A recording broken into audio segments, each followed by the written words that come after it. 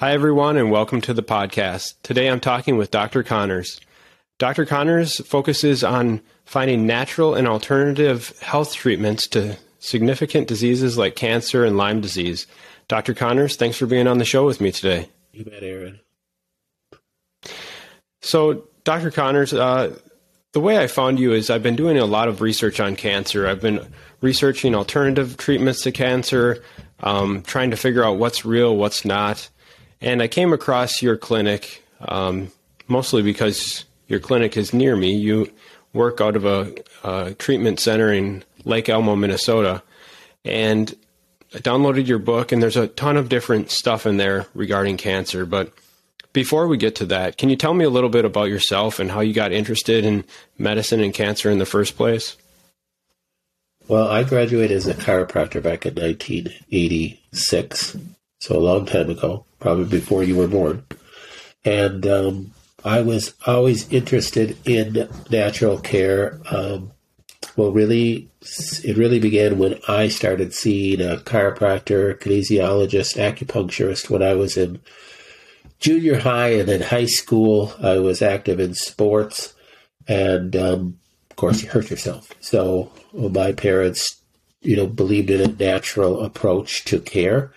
I'm very thankful for my mother. She was one of the founding people in our local food co-op. That's still going very strong today.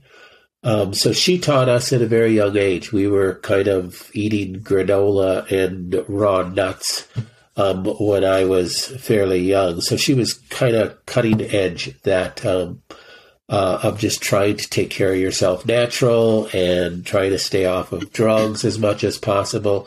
Not necessarily anti-medicine, but trying to be proactive in taking care of yourself. So going down this approach when I desired to help people and be in a practice of medicine was an easy decision for me. So I did not graduate thinking I was going to end up having a cancer practice, but I did graduate really practicing what is called functional medicine today. We didn't use that terminology back then, but I did a lot of kinesiology, saw people with, hormonal issues and digestive issues, and not quite as much chiropractic type things, but a lot of gut issues and dealing with that. So my practice ended up gravitating towards cancer when I was studying with kinesiology and acupuncture. I was very big into nutrition and herbology. And one of the things I studied while I was in school was a man named Royal Rife and his work with frequencies. So I was always intrigued by frequency medicine and thought I'd love to incorporate that into my practice at some point in time. To the point I was drawn to it, and I had picked out the Rife machine that I wanted.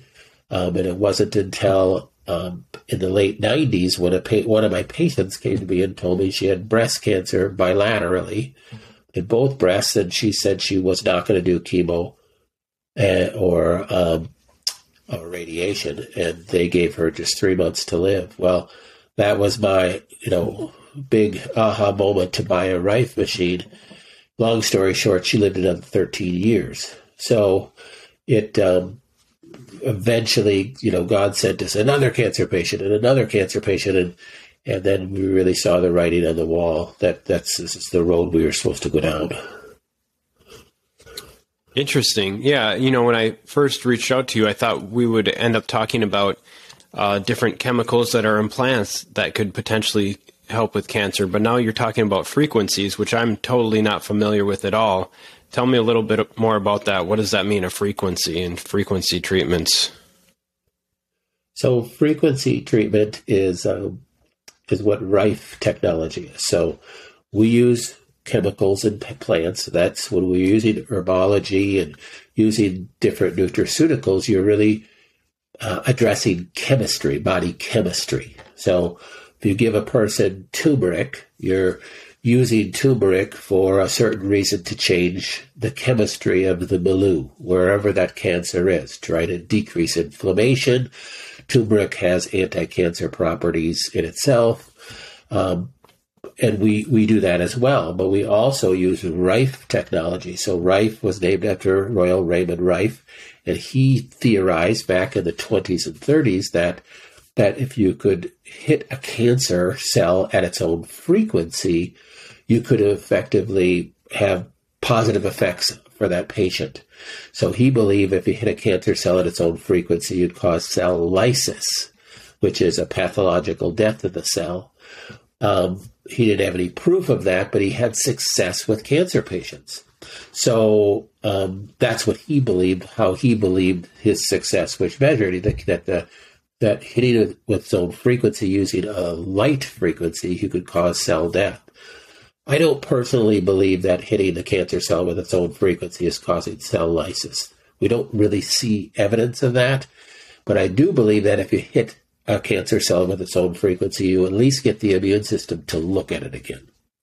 So when we talk about frequencies, this was all new information in the early 1900s. So we were moving from Newtonian physics, that the smallest particle is electrons, neutrons, and protons, to quantum physics, that there was even smaller particles that are simply it's just energy that's vibrating at a specific frequency, and everything that we know as matter today, down to its smallest particle, is simply energy that's vibrating at a frequency. So if you could hit that thing at its own frequency, you can do different things to it. You could do damaging things to that, but you're certainly going to cause it to vibrate.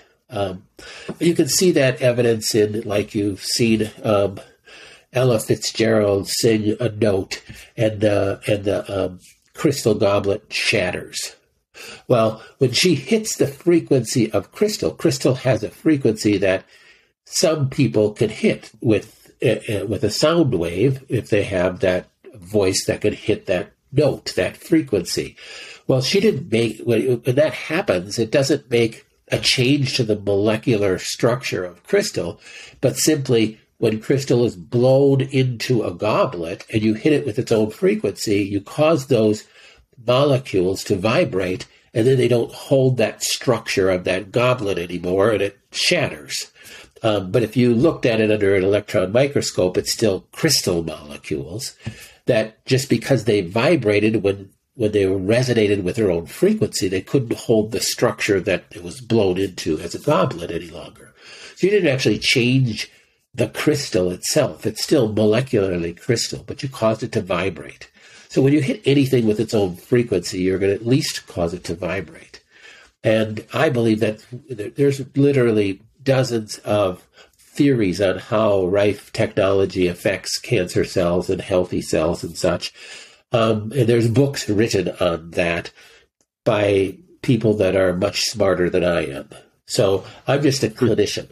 So my belief in seeing how Rife technology works with cancer and other diseases is that it at the very least, it causes it to vibrate. And one of the problems that we see when you're trying to fight cancer, cancer is your own cells. So your immune system is not going to be attracted to kill it, because it is your own cells. What cancer is something got inside of one cell, causing it to go into rapid replication, and now you have cells that are rapidly replicating, but they're still self cells. So breast cancer is made up of breast tissue cells. So your immune system is not supposed to attack and destroy self tissue. And that's one of the reasons why your immune system doesn't kill cancer all the time, is because it recognizes it as self tissue and that it doesn't destroy it. So if you can hit the cancer at its own frequency, cause it to vibrate, it looks differently, your immune system is going to at least take a second or third or fourth look at it, and you can effectively, if that person has a healthy enough immune system, be able to get the immune system to start attacking it and destroying it. So that's at least one theory on how Rife works, or why Rife works. And I believe it's a big one, because we see when people have a seriously diminished immune system for whatever reason, Rife tends not to work as well. So we never use Rife alone. We also use chemistry. So like you mentioned earlier, we use different nutraceuticals to help stimulate an immune response as well. So if you could couple that with the Rife and with diet and attitude changes and prayer and things, we believe you're going to have the best results. Interesting. So you talked, now that the more you talked about it, I think I did hear this therapy mentioned in a book called The Truth About Cancer, which I read recently, and I kind of dismissed it because I thought, that sounds kind of crazy. But as you're talking, it's coming back to me a little bit. And what does it mean when you say hit the cancer with its own frequency? How do you know what frequency something is at? That can be difficult. So different cancers, there are some known frequencies for different cancers. So that has been mapped out. Matter of fact, when Rife technology was burgeoning and Royal Rife was using his technology and it was becoming more popular, he was not a clinician, he was a scientist. But clinicians did send their difficult patients to them to get treated. Clinicians that knew about him. Patients that they weren't having success with, they would send them to Rife.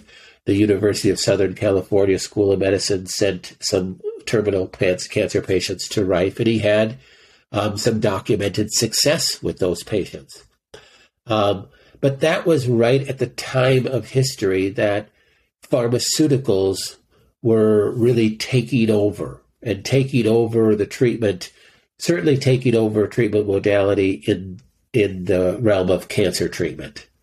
In the early 1950s, the American Medical Association went on a rampage to destroy any practitioner that was using herbology or any other therapy other than pharmaceuticals. And this is very well documented in history. And they shut down Hoxsey clinics, and they shut down Max Gerson, and they shut down Royal Rife as well. And then his technology was claimed and tried to utilized during the Cold War and by the Defense Department. And the Defense Department actually mapped out quantum physics frequencies of a lot of diseases.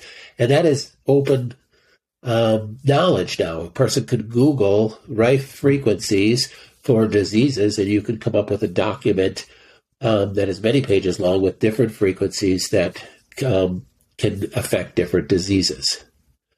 Now, some common misconceptions that I like to clarify when we talk about Rife is there's a lot of maybe misinformation about Rife technology that's out there. Some people will say, I just need the frequency for prostate cancer so I can use a Rife machine and it can destroy my prostate cancer. Well, it just doesn't work that way. And there isn't just one frequency for prostate cancer and one frequency for breast cancer. There's literally hundreds of frequencies that can effectively affect a cancer, a growing cancer. So you need to have a type of machine that you can program in those hundreds of different frequencies that can help your body attack that cancer. And Rife technology is not a magic wand or a magic bullet that's going to destroy cancer. It's not something that the AMA shut down because it had 100% efficacy and they wanted to make all their money in pharmaceuticals, and so they didn't want Rife to be used. There's some truth to that. They didn't want anything else to be used but pharmaceuticals. That's why, goodness sakes, Max Gerson was simply using diet and very few nutritional things at that time. There wasn't a lot known about supplements at that time. There wasn't a lot available on the market. He was mainly using juicing and diet and coffee enemas and detoxification. They shut him down. So yes, there was a lot of greed involved, but there is a misconception out there, I think, in the public, thinking that there is a secret cancer cure that the pharmaceuticals is hiding and doesn't want you to know about. Well, if there is a perfect secret cancer cure that the pharmaceutical companies are hiding, doesn't want us to know about, I don't know about it either. So it's not known. It doesn't. Nobody knows what that is. Certainly, a nutritional approach and using herbs and using nutraceuticals and using rife is very effective, but it is not a magic wand, and it is not going to cure everybody. Now, in that same breath, we've seen miracles in our office where people who were given just weeks to live lived, 3, 4, 8 more years. But that does not always happen.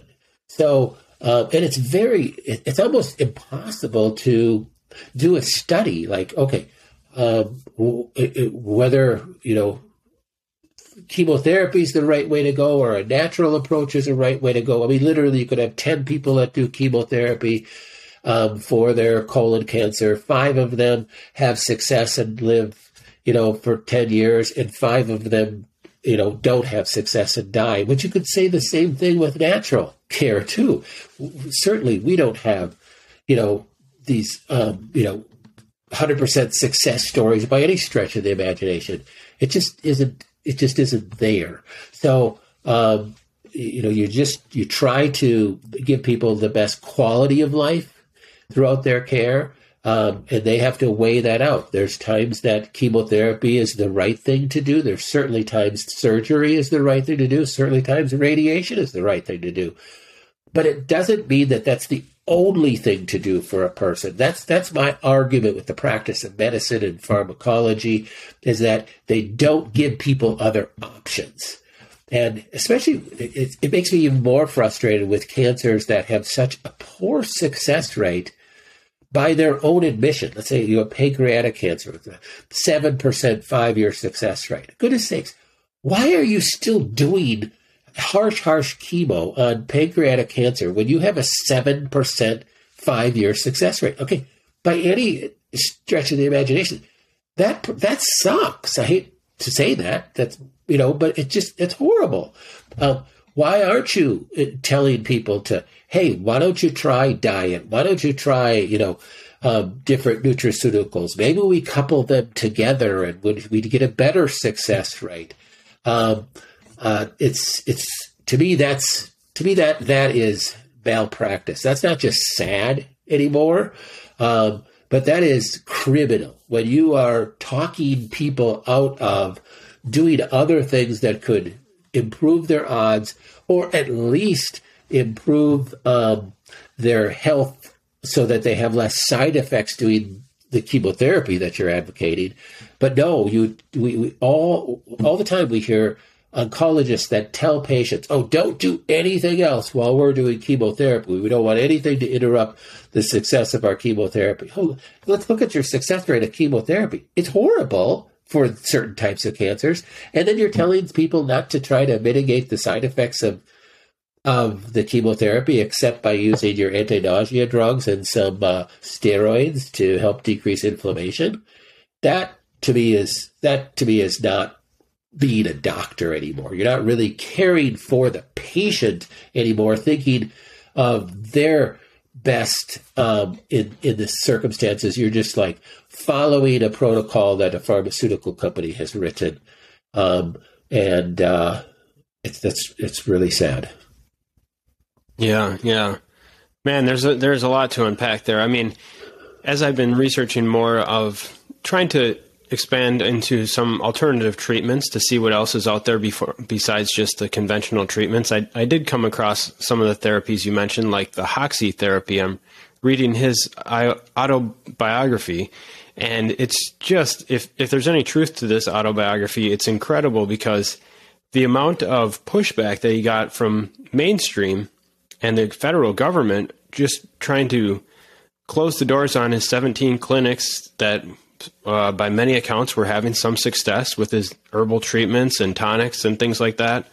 I mean, it reminds me of some of the stuff that's been going on with COVID in the past 2 years, where people want to try alternative treatments, but our government is just so opposed to people having the autonomy to try things for themselves and see what they want to use. It's almost like You used to have the theocratic state where you could only practice one religion. Now we have the pharmaceutical state, and you have to practice the dogmatic pharmaceutical religion that they deem appropriate. I don't know. You said it best. I think it really does get. It is a religious thing almost, because it is literally you're following the pharmaceutical gods that are out there in nowhere land, and you're following the protocol. I had a patient once. This is kind of a funny story, and if the patient listens to this, I hope I don't botch the story. Too bad. But this person came to us, was using a Rife at home, and she came back for another visit. She was actually multiple states away, but she came back for another visit about 6 months later, and she goes, "Oh, you're going to love this story. We were having our kitchen redone, and I had my Rife out in the living room, and you could see the kitchen from where I was at. And the carpenter who was fixing my kitchen goes, 'Is that a Rife machine?' And my patient said, 'Oh my gosh, I've never known anybody who knew what a Rife machine looks like.' 'Yeah, how did you know?' And the guy said, 'Well, I'm a medical doctor.' And she goes, 'You're a medical doctor and you're fixing my kitchen?' And he goes, 'Oh yeah. I've been a medical doctor for, I don't know, a dozen years or something, but I quit. When I was going through medical school, my dad was a carpenter and I was working with him as a carpenter, and he taught me the trade, but I always wanted to be a doctor. But I quit a couple of years ago. I just couldn't take it anymore.' And she said, 'Well, what happened?' And he said, 'Well, we used to have these in-services by pharmaceutical reps, and we used to get scolded by the reps, and the head of our medical department would come in and they would yell at us doctors, because they had it down to a science that if you took Lipitor, let's say, for decreasing your cholesterol, they had it down to a science that they knew 67% of the patients on Lipitor would have this side effect. So therefore, you need to prescribe this drug. And we know that 22% will have this side effect, so you should prescribe this drug.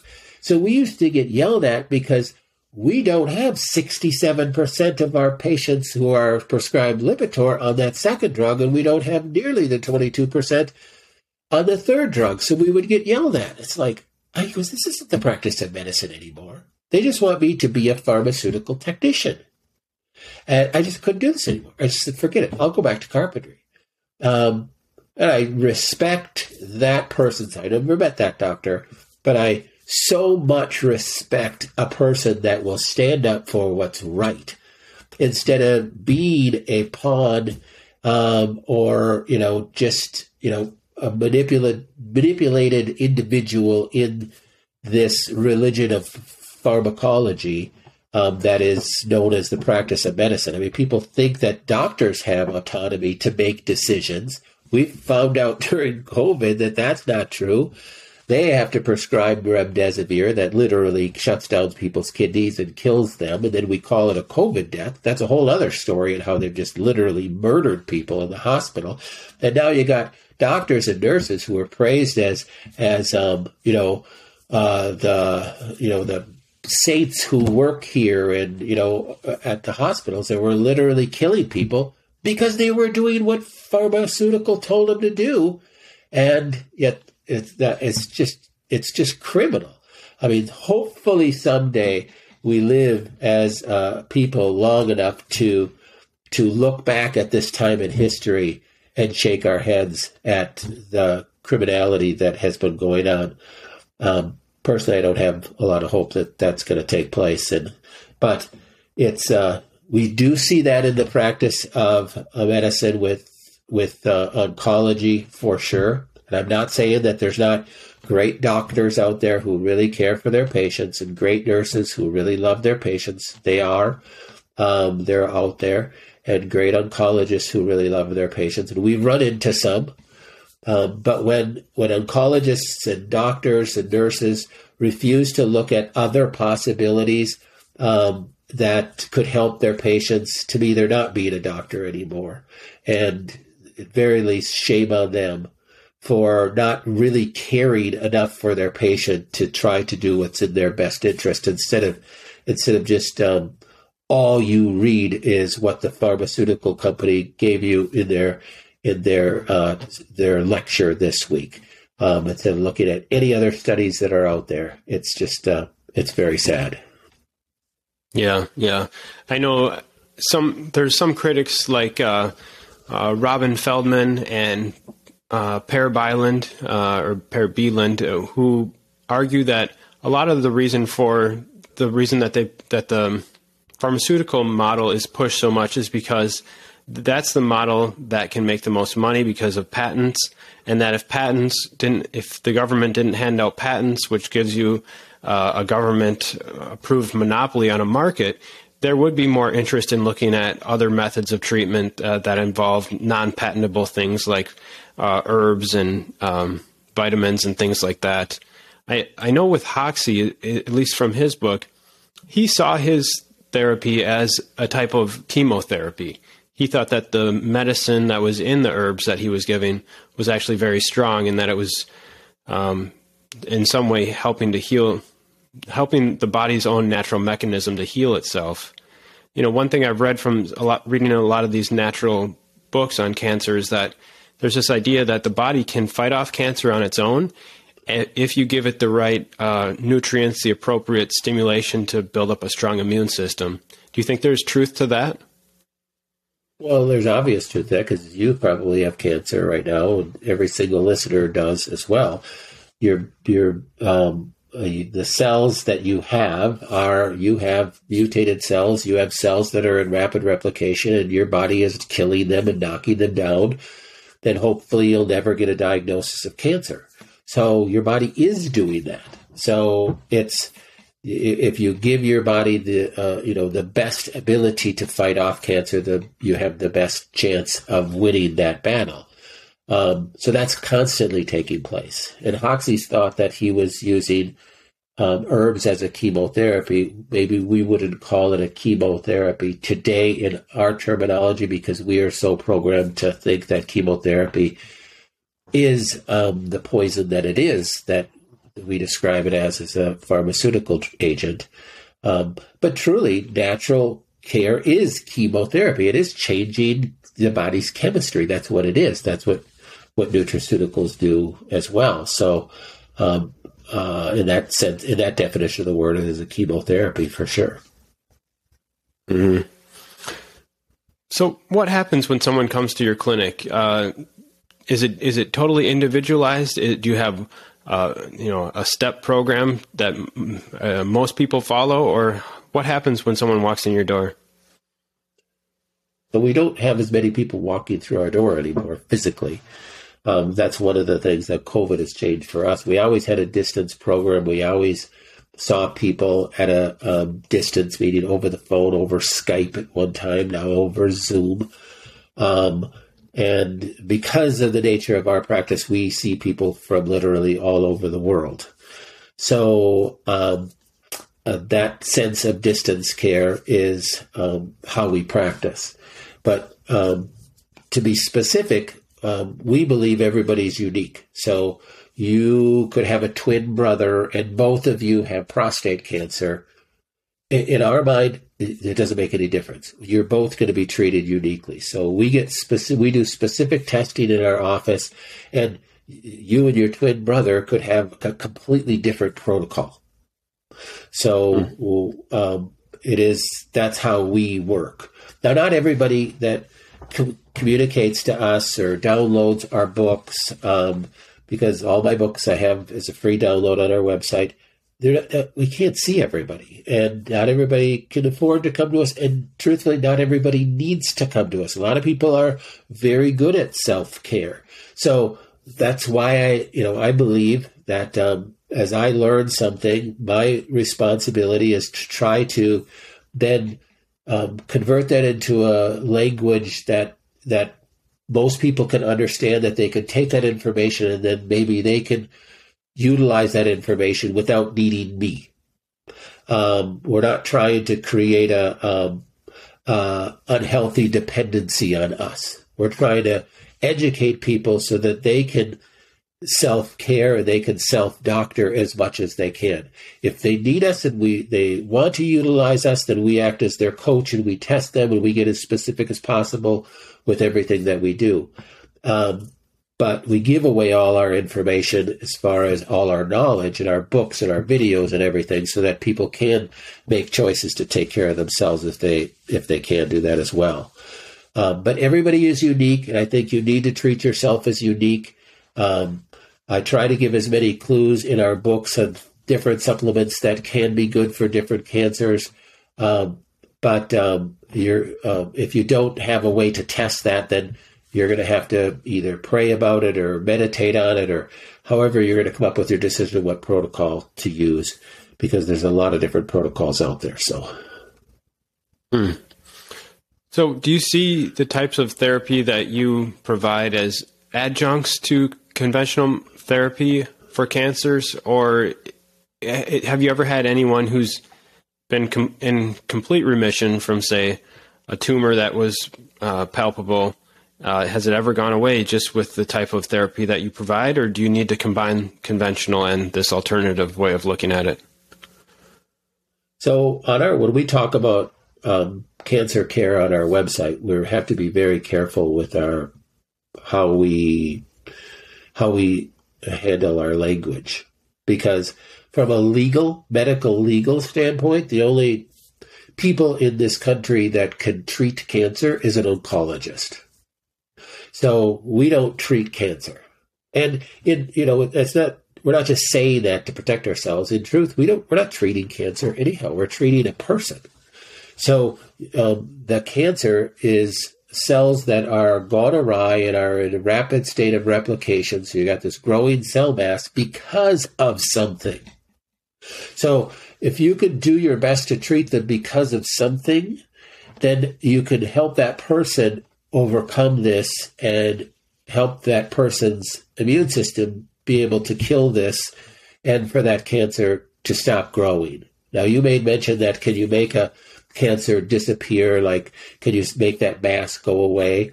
That's really not what we're trying to do. And we try to tell patients that's not what you really need to happen. You just need the cells to stop replicating. You don't need the immune system or your lymph system to clear it away. That's not even necessary. We just need to get it to stop replicating. So if that mass stays in your breast as a grape-sized mass for the next 30 years, you just got to be okay with that. If it stays a grape-sized mass for the next 6 months to a year, it's not replicating anymore. It's staying that same size. If each one of those cells continued to replicate at that same rate, it would be growing exponentially larger over time. And if it stops or it starts to decrease that rate of replication, that mass is going to stay the same size or grow slower and slower and slower. That's really what we want. That's really what the goal is. It's not really to make it go away. So if you can get people to understand that, they go, okay, now I get that. Now I understand that. To get back to your original question, yes, we have patients that come to us that don't want to do any standards of care. They just don't. Usually those are patients that maybe really grew up very alternative minded, or they're patients, and we've experienced a lot of patients that have had family members with really bad experiences going standards of care. So they have very adverse taste in their mouth about doing any chemotherapy, radiation, or surgery because they saw their mom had breast cancer too, and she was dead in a year. Matter of fact, my first cancer patient ever back in the late 90s, that was her comment. She said she nursed her friend through chemo and she died a horrible death. And she said, I'm not going that route. So there's just no way I'm going that route. She just had that in her mind. Well, praise God, she didn't. She lived another 13 years. So, and again, I don't take the credit. Do I think the Rife helped her? Absolutely. Do I think the nutrition helped her? For sure. But her body did it. So her body gets the credit. She gets the credit, not me. But so we've had patients not go any standards of care and do fantastic. We've had patients that a lot of our patients have failed standards of care. That's why they're seeking us out. So especially in years gone by, people didn't think about an alternative approach when they heard you have cancer. They only thought about an alternative approach when they heard you have cancer, we're going to do this, this, and this. They go through that course of action, and then the doctor says, well, there's nothing else we can do. It's time to call hospice and get your affairs in order. Then they'd call us. So still, that's the largest percentage of our patients. But we are getting more people that are getting their eyes open to the truth about the pharmaceutical industry, and that maybe they're not given always other options, and they're slowing down when they hear those words, you have cancer, and they're starting to do some research, and they're starting to say, well, maybe there's another way, and maybe I could combine that other way with a percentage of standards of care that I'm comfortable with. Maybe I'm not comfortable with, doing a lumpectomy and then radiation and then chemotherapy. Maybe I'm only comfortable with doing a lumpectomy, and I'll save radiation and chemotherapy for down the road if I need it. I'll keep it in my back pocket. So I just want to combine standards of care to a certain degree and add alternative care that I'm comfortable with. And I think that's really when you have really good results. And so people are trying to merge wisdom in their decision-making process and not surrendering all their personal power to their oncologist because they're so scared. So I think the more educated people are, the less scared of serious diseases you are, and then you have the ability to make a wiser decision. Yeah, that makes a lot of sense. Are there common things that you would advise healthy people to do to try to prevent cancer? There's definitely things that you can do to prevent cancer when you look at some of the most common causes of cancer. So some of the most common causes of cancer are environmental toxins. So pesticides and herbicides and chemicals such as that, you can't avoid completely, even if you're going to eat all organic. You still eat out, even if you're eating at organic restaurants. You still have cross-contamination of pesticides and herbicides and chemicals that you just can't get away from. You might not spray your yard with Roundup, but your neighbor does. Residues are in our drinking water. And we are so poisoned in this world because of environmental toxins that even if you lived your life perfectly, you're still exposed to those things. But it is cumulative. These things are cumulative. So the more you can do to help, clean up your diet, the better off you're going to be. The more you could do to help support detoxification pathways, the better off you're going to be. I just finished one of my latest books is The 7 Phases of Detoxification, and I recommend everybody read it. It's a free download on our website, like all our books are. That explains, just things that you could do, the average person could do, even if you don't have a lot of money, just to support your detox pathways, because you're going to be toxified, if that's a term. You're going to be exposed to poisons. You need to support your liver and support your organs of detoxification to get this stuff out as fast as possible. And that's probably going to be your best preventative thing to do. Okay. There's other things with hormonal-driven cancers that especially women should be aware of. Things that are estrogen disruptors, like plastics and things to eliminate. And then just other obvious environmental things that you like. Clean up your house. Stop using Lysol spray. Stop using, things, chemicals in your house. Your cleaning products, your laundry detergent. You could do things without going completely crunchy crazy, and just changing some buying habits that, okay, instead of buying Tide, I'm going to buy, a more organic laundry detergent, just still have to reach for something on the shelf. Just make some more educated decisions, and you could help yourself and your children in a great way. Okay. What about, you mentioned organic, but I'm also thinking about certain foods like soy may have certain estrogens in them that could potentially be bad. Are there, even though you get organic soy, would that still be bad? Are there pitfalls like that we need to watch out for? Yep. So even organic soy, that's going to be an estrogen disruptor because it's a phytoestrogen. So especially women with breast cancers that are going to be more prone to hormonally driven cancers have to be aware of that. So they need to be aware of that whole classification as well. And then there's some different nutritional things that you could take. So every woman probably should be on a product that will help pull out bad estrogens. And there's products like DIM and I3C and Chrysin and different herbal bark products that will help pull out these bad estrogens that can help lead to cancer. So, because no matter what you do, you're not going to eat soy anymore. You're not going to drink soy milk anymore. Good idea. But you're still exposed to a lot of estrogen disruptors in our environment that you just can't get away from.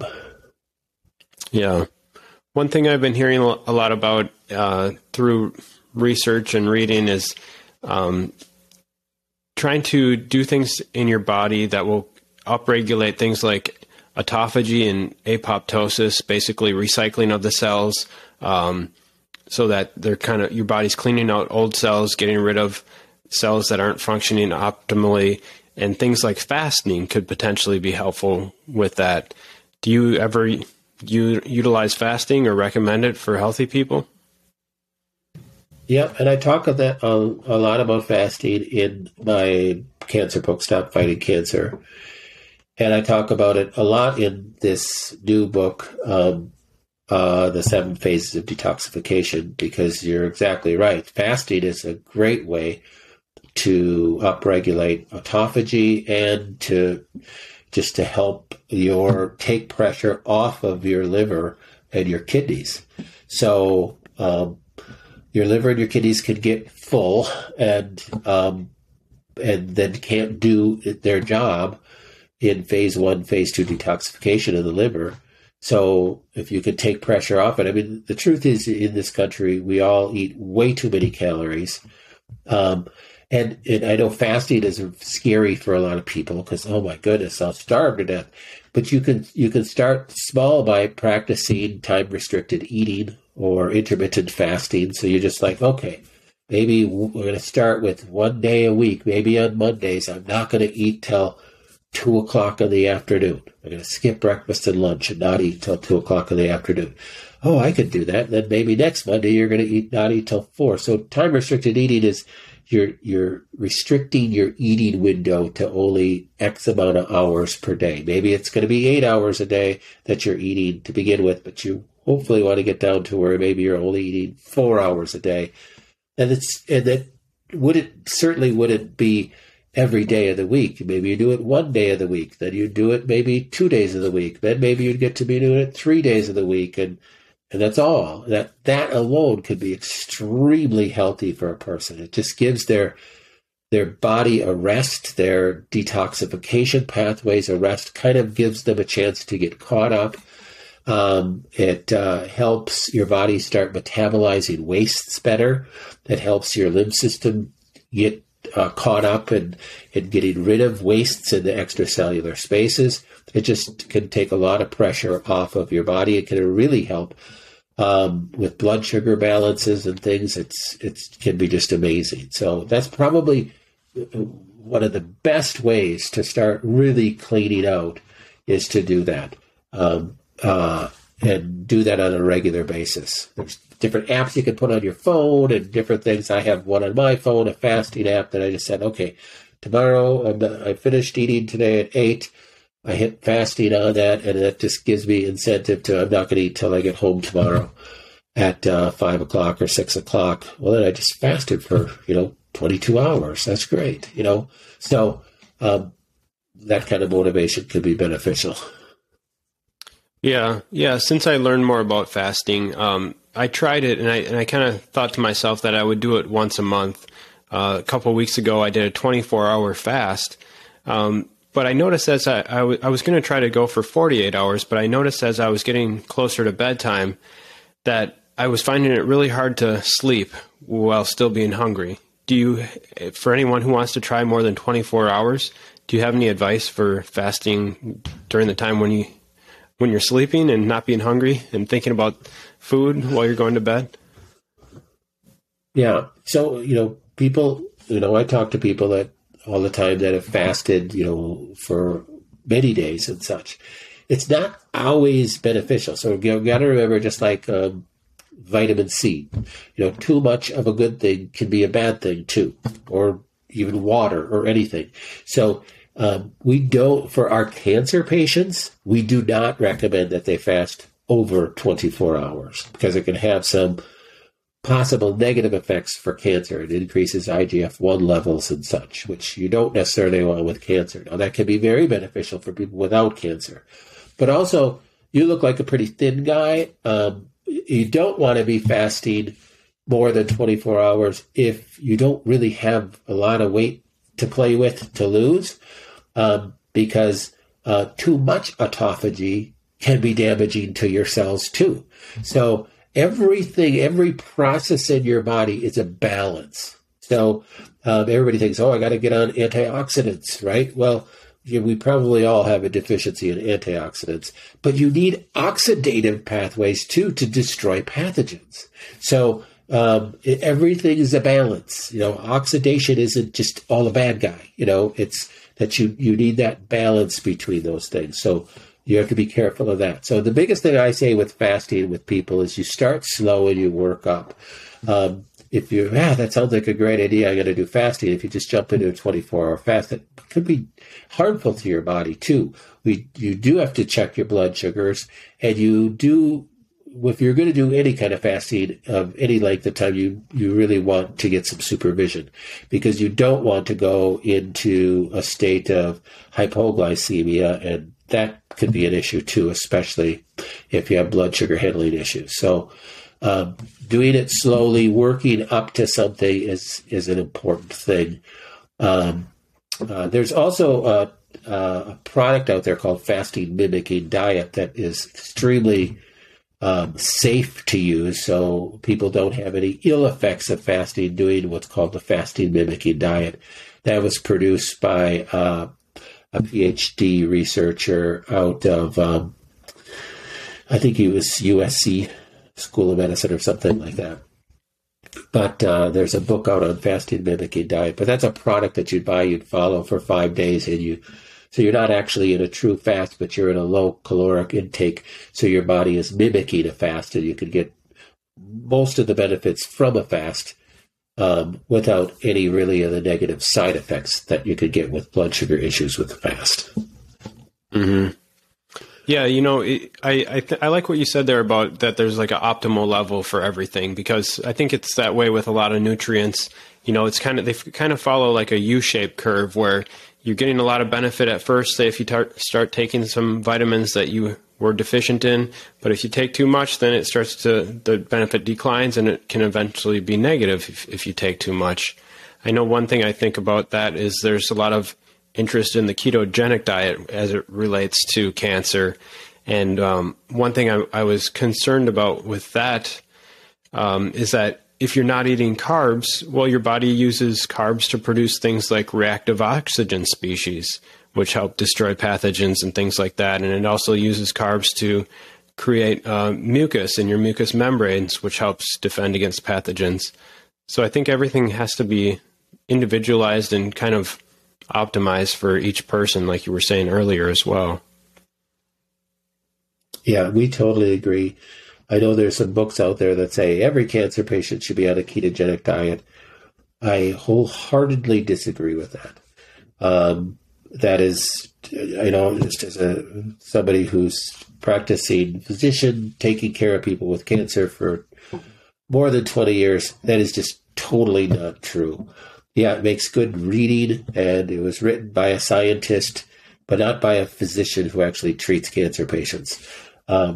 There's some cancers that are fed directly through glycolysis, and that is their main fuel source. And maybe a keto-like diet or a full ketogenic diet can be very beneficial. But there's other cancers that are fed, and cancers can change their fuel source. So even if they're fed through glycolysis and you go on a keto-like diet, 2 months later it changes its fuel source to mainly an amino acid fuel source, and now you're basically feeding the cancer. So it has to be individualized. You cannot just go, well, this is what I read in this book, so this is what I'm going to follow. That's might not be right for you. It could be, but it might not be. It might be the wrong diet for you. So you do want to at least experiment in that if you don't have somebody to test for that. But there's ways to kind of test your body through different diets as well. Yeah. Are there any main nutrients? I know you talked a lot about the frequency therapy, but are there any nutrients in general that people should be taking if they have cancer? I know, like Linus Pauling, he was big into vitamin C, and reading his book, he actually has a lot of studies to back up a lot of the things that he says. But is there anything in particular that comes to mind that people in general should be taking if they get a diagnosis with cancer? Well, I definitely have my favorites. So if anybody's read any of my stuff, mushrooms are my favorite. Polysaccharides are my favorite, one of my favorites. And you get polysaccharides, really cancer-killing polysaccharides, immune-boosting polysaccharides from the mushroom family and from the aloe family. So those have helped a lot of our patients. But there's different other herbs too, like the herbs that are in Hoxie that you mentioned earlier, which are very similar to the herbs that are in Essiac. Those products can be very beneficial for cancer patients. So those are going to be good immune regulating, immune stimulating, to wake up your immune system to help be able to fight cancer. And then really working on detoxification pathways, and calming your sympathetic nervous system and stimulating your parasympathetic nervous system. Those are all great tools if you're in, if you hear that you've got a cancer diagnosis. Okay. Wow, a lot to think about there. What about, I've heard mistletoe mentioned a lot in natural therapies. Do you use that? We don't use that because it's more of an invasive therapy, and we have to be careful just with our scope of practice. But mistletoe is an immune stimulation because it just fires up the immune system, kind of like it's almost like a toxin. So I don't know if you've heard of Coley's toxins before, that Dr. Coley created a mixture of toxins which he'd inject in a person, which would stimulate this immune reaction, which there wasn't enough of any specific bacteria that would cause a serious illness from that bacterial infection, but it was enough to cause an immune stimulation. Similar to bee sting therapy, you cause enough of an immune stimulation that it fires an immune response by your body. That's kind of how mistletoe works. So mistletoe injections typically done in the belly, and they're titrated up over time, cause a redness and an inflammatory reaction at the site of injection. You can do mistletoe IVs as well, causes this inflammatory response. Still, that person needs to have a healthy enough immune response. So using things like mushrooms and other immune stimulation like vitamin C and different things like that will help build that up as well.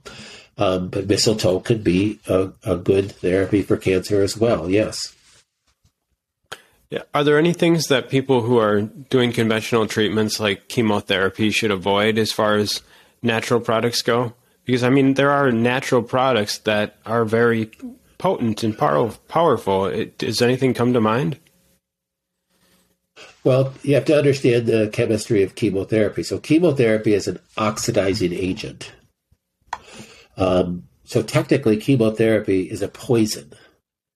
But hopefully you're dosing it in such a way that you're not going to kill the patient, that it will be taken up by the cancer, because the cancer is more highly metabolic. So you could think of it as the cancer is hungrier than other cells. So if you're going to poison the body, the hungrier cells are going to gobble up that poison first, and they're going to be first to die. That's why people with chemotherapy have death to other cells in their body that are also naturally highly metabolic. So the cancer is more highly metabolic, meaning it's hungrier, but so are your hair follicles. They reproduce more rapidly. That's why your hair grows in a month and you have to get your hair cut. So it's highly metabolic. Your hair follicles are. So is your immune system. Your immune system, those cells reproduce much more rapidly than a normal cell does.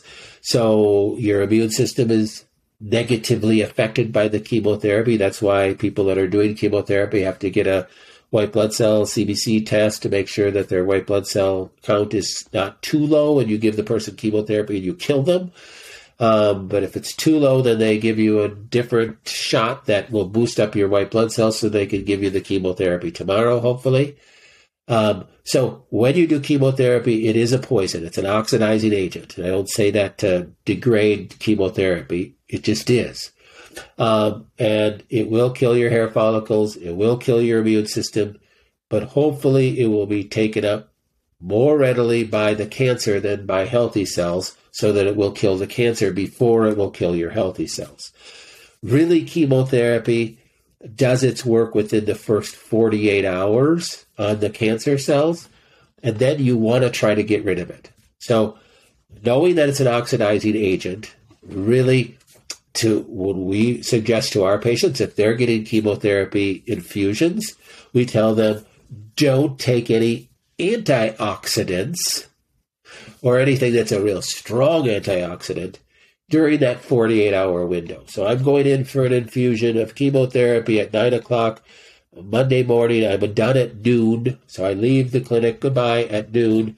From noon on Monday till noon on Wednesday, don't take any strong antioxidants. So you're not going to take your vitamin C. You're not going to take your alpha-lipoic acid. You'll probably lay off your curcumin. You're also not going to want to try to detoxify this too quickly for those 48 hours, because I want it to stay in my system. So you're not going to be doing coffee enemas at that time. You're not going to be doing milk thistle and dandelion root that's going to help you detoxify. Now, there's different schools of thought. So there's other alternative practitioners that say, fool you on that. We need to get this out of your body. But in my mind, it's like, okay, if you're going to take the chemotherapy, if you're choosing to do that, we want it to work. So I say lay off of that for 48 hours. Now, your oncologist is going to say, don't take anything. We're going to do chemotherapy. Don't you dare take anything throughout this whole course of treatment. 6 months from now, you can do whatever you want when we're all done and we have you cured. I say that is absolutely criminal to think that way. So, if you could show me that your chemotherapy has 100% efficacy on your patients and they're all going to be cured in 6 months, then by all means go for it. Then we'll work on detoxifying their body in 6 months. But you can't, because it's not true. And we can look up your 5-year survival rate on your cancer. And if it's anything less than 100%, then you better be doing some other things too to help improve your odds. But I will go, okay, we can think about this objectively and not be dogmatically positioned as an alternative practitioner too. And if we do want the chemotherapy to work, let's lay off the antioxidants for the time that the chemotherapy is really doing its best effect on the cancer. Then after that, let's get it out of your body so it doesn't destroy your healthy cells. And let's support your cells and your healthy cells and your immune system to get that built back up. That's going to be your best effect. And there's other things that you can do if you're going to do chemotherapy that aren't even alternative. Just by fasting, doing a 24-hour fast prior to chemotherapy infusions, you're going to greatly improve your odds of the chemotherapy working and having less ill effects of the chemotherapy. Think of that, if you could put into a cartoon, you're basically starving your cancer cells for 24 hours, and they're like super hungry now.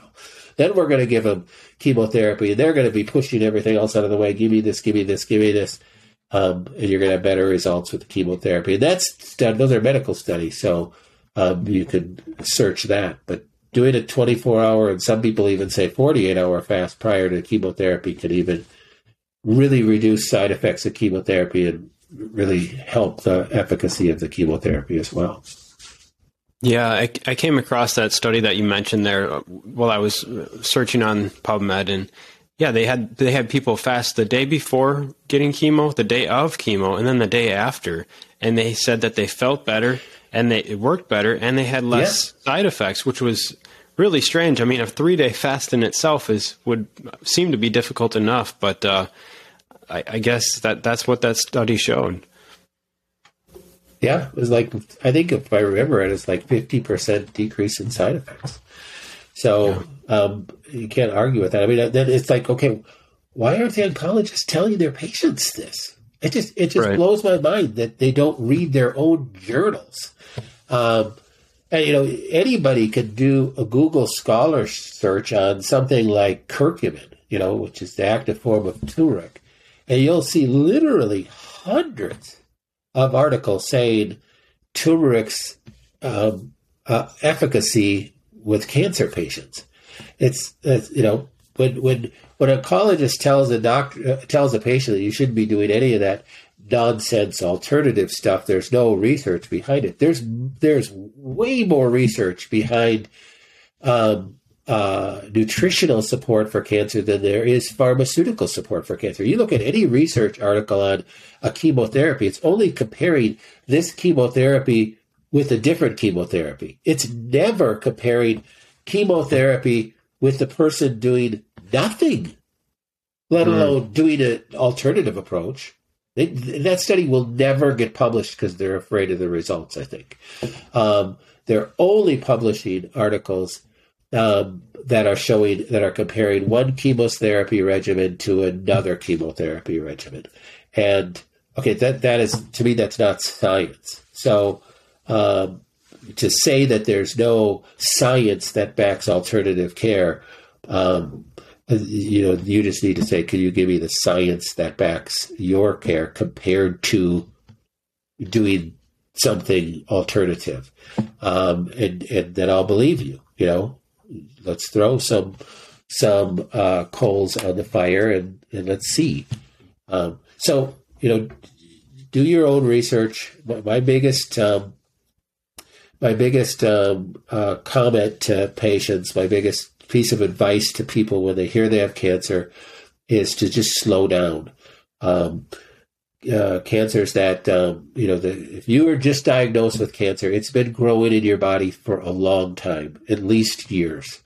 You have at least a little bit of time between your diagnosis and you going and rushing off and getting a port in so that you can start chemotherapy next week, to do some research and to decide, not that chemotherapy is not the right way for you, I'm not saying that, but at least do some research on things that you could couple with that or that you might want to try first. There's a lot of hooey out there, but there's a lot of really good information out there. And if you are apt enough to dig on Google Scholar and things, you're going to find some good research that backs some natural things. So it will do nothing but help you improve your odds, even if you decide to do everything that standards of care tells you to do. Yeah, that's, you mentioned there that that they don't, when they do these studies on chemotherapy, they don't compare it to doing nothing or doing an alternative medicine type approach. And as I was reading the alternative medicine type approaches, something that was going through my mind is that what is the natural background rate if a person just does nothing of spontaneous cures, of people just getting better, their immune systems maybe overcoming it on its own, or maybe the cancer just stops growing on its own for whatever reason. Are there natural background rates that people will just get better on their own if they do nothing? Well, there's certainly plenty of stories about that. You could read stories of people that just decided, okay, my doctor said I have, stage 4 lung cancer, and he wants me to do chemo and this and that stuff, and he still said I'm going to die in 3 to 6 months. I decided, forget it. I'm not doing anything. I'm just going to live my life and enjoy life. And they don't do any alternative either, and they live 5 years. So, for people, for physicians to claim that they know what's going to happen is the worst thing you could say to a patient. You don't know. And it's the patients that literally just said, forget this. I'm going to go enjoy my life, that tend to have better results. And you could point to all sorts of possibilities with that. They overcame that neurological sympathetic approach of fear, and they just said, okay, well, I'm done with this. I'm going to go a different way. Or, they just changed their stress level. They quit their job. They moved back to their homeland or whatever it was. They made some changes that shocked their system enough to be able to fight this disease off. So, throughout the years, I've often said, wow, I'm not so proud to think that maybe the success that we've had as a clinic is at least in part from giving people another choice other than just thinking that they have to do chemotherapy. Maybe the success that we've had is just because we've kept people from doing chemotherapy. And it really had nothing to do with anything we did. I don't know, how do you measure that? I don't know. Maybe people get better coming to us just because they've been given hope. Well, goodness sakes, isn't that worth it? I remember seeing an article in the AMA journal. This was back in the 90s, and it was saying this is when the medical profession was bashing chiropractic constantly, right? There's this war against chiropractic. And there was literally a serious article that said the only reason chiropractors are getting their patients better is because they love them. And I thought, well, goodness sakes, what would you rather do? Would you rather go the medical route and not get better because they're following science, or would you rather go an alternative route and get better because the doctor loves you? Yeah. And they were using that as a cut, Right. It's like, oh my gosh. It's like, okay, I guess we'll just keep loving people back to health. And you think that's a bad thing. That's not scientific. Well, we have learned in the last couple of years the fallacy of, quote, following the science. It's nothing more than following the propaganda that's trying to lead you down a pathway of destruction. And the truth is, it's been like that for a long time. So, yes, I am not so proud to think that, we have all the answers, and that maybe it's really none of our answers. It's just giving people hope beyond what they've been given that enables them to live longer, happier lives. Hey, I'm okay with that. So I don't need the credit. We don't take any credit.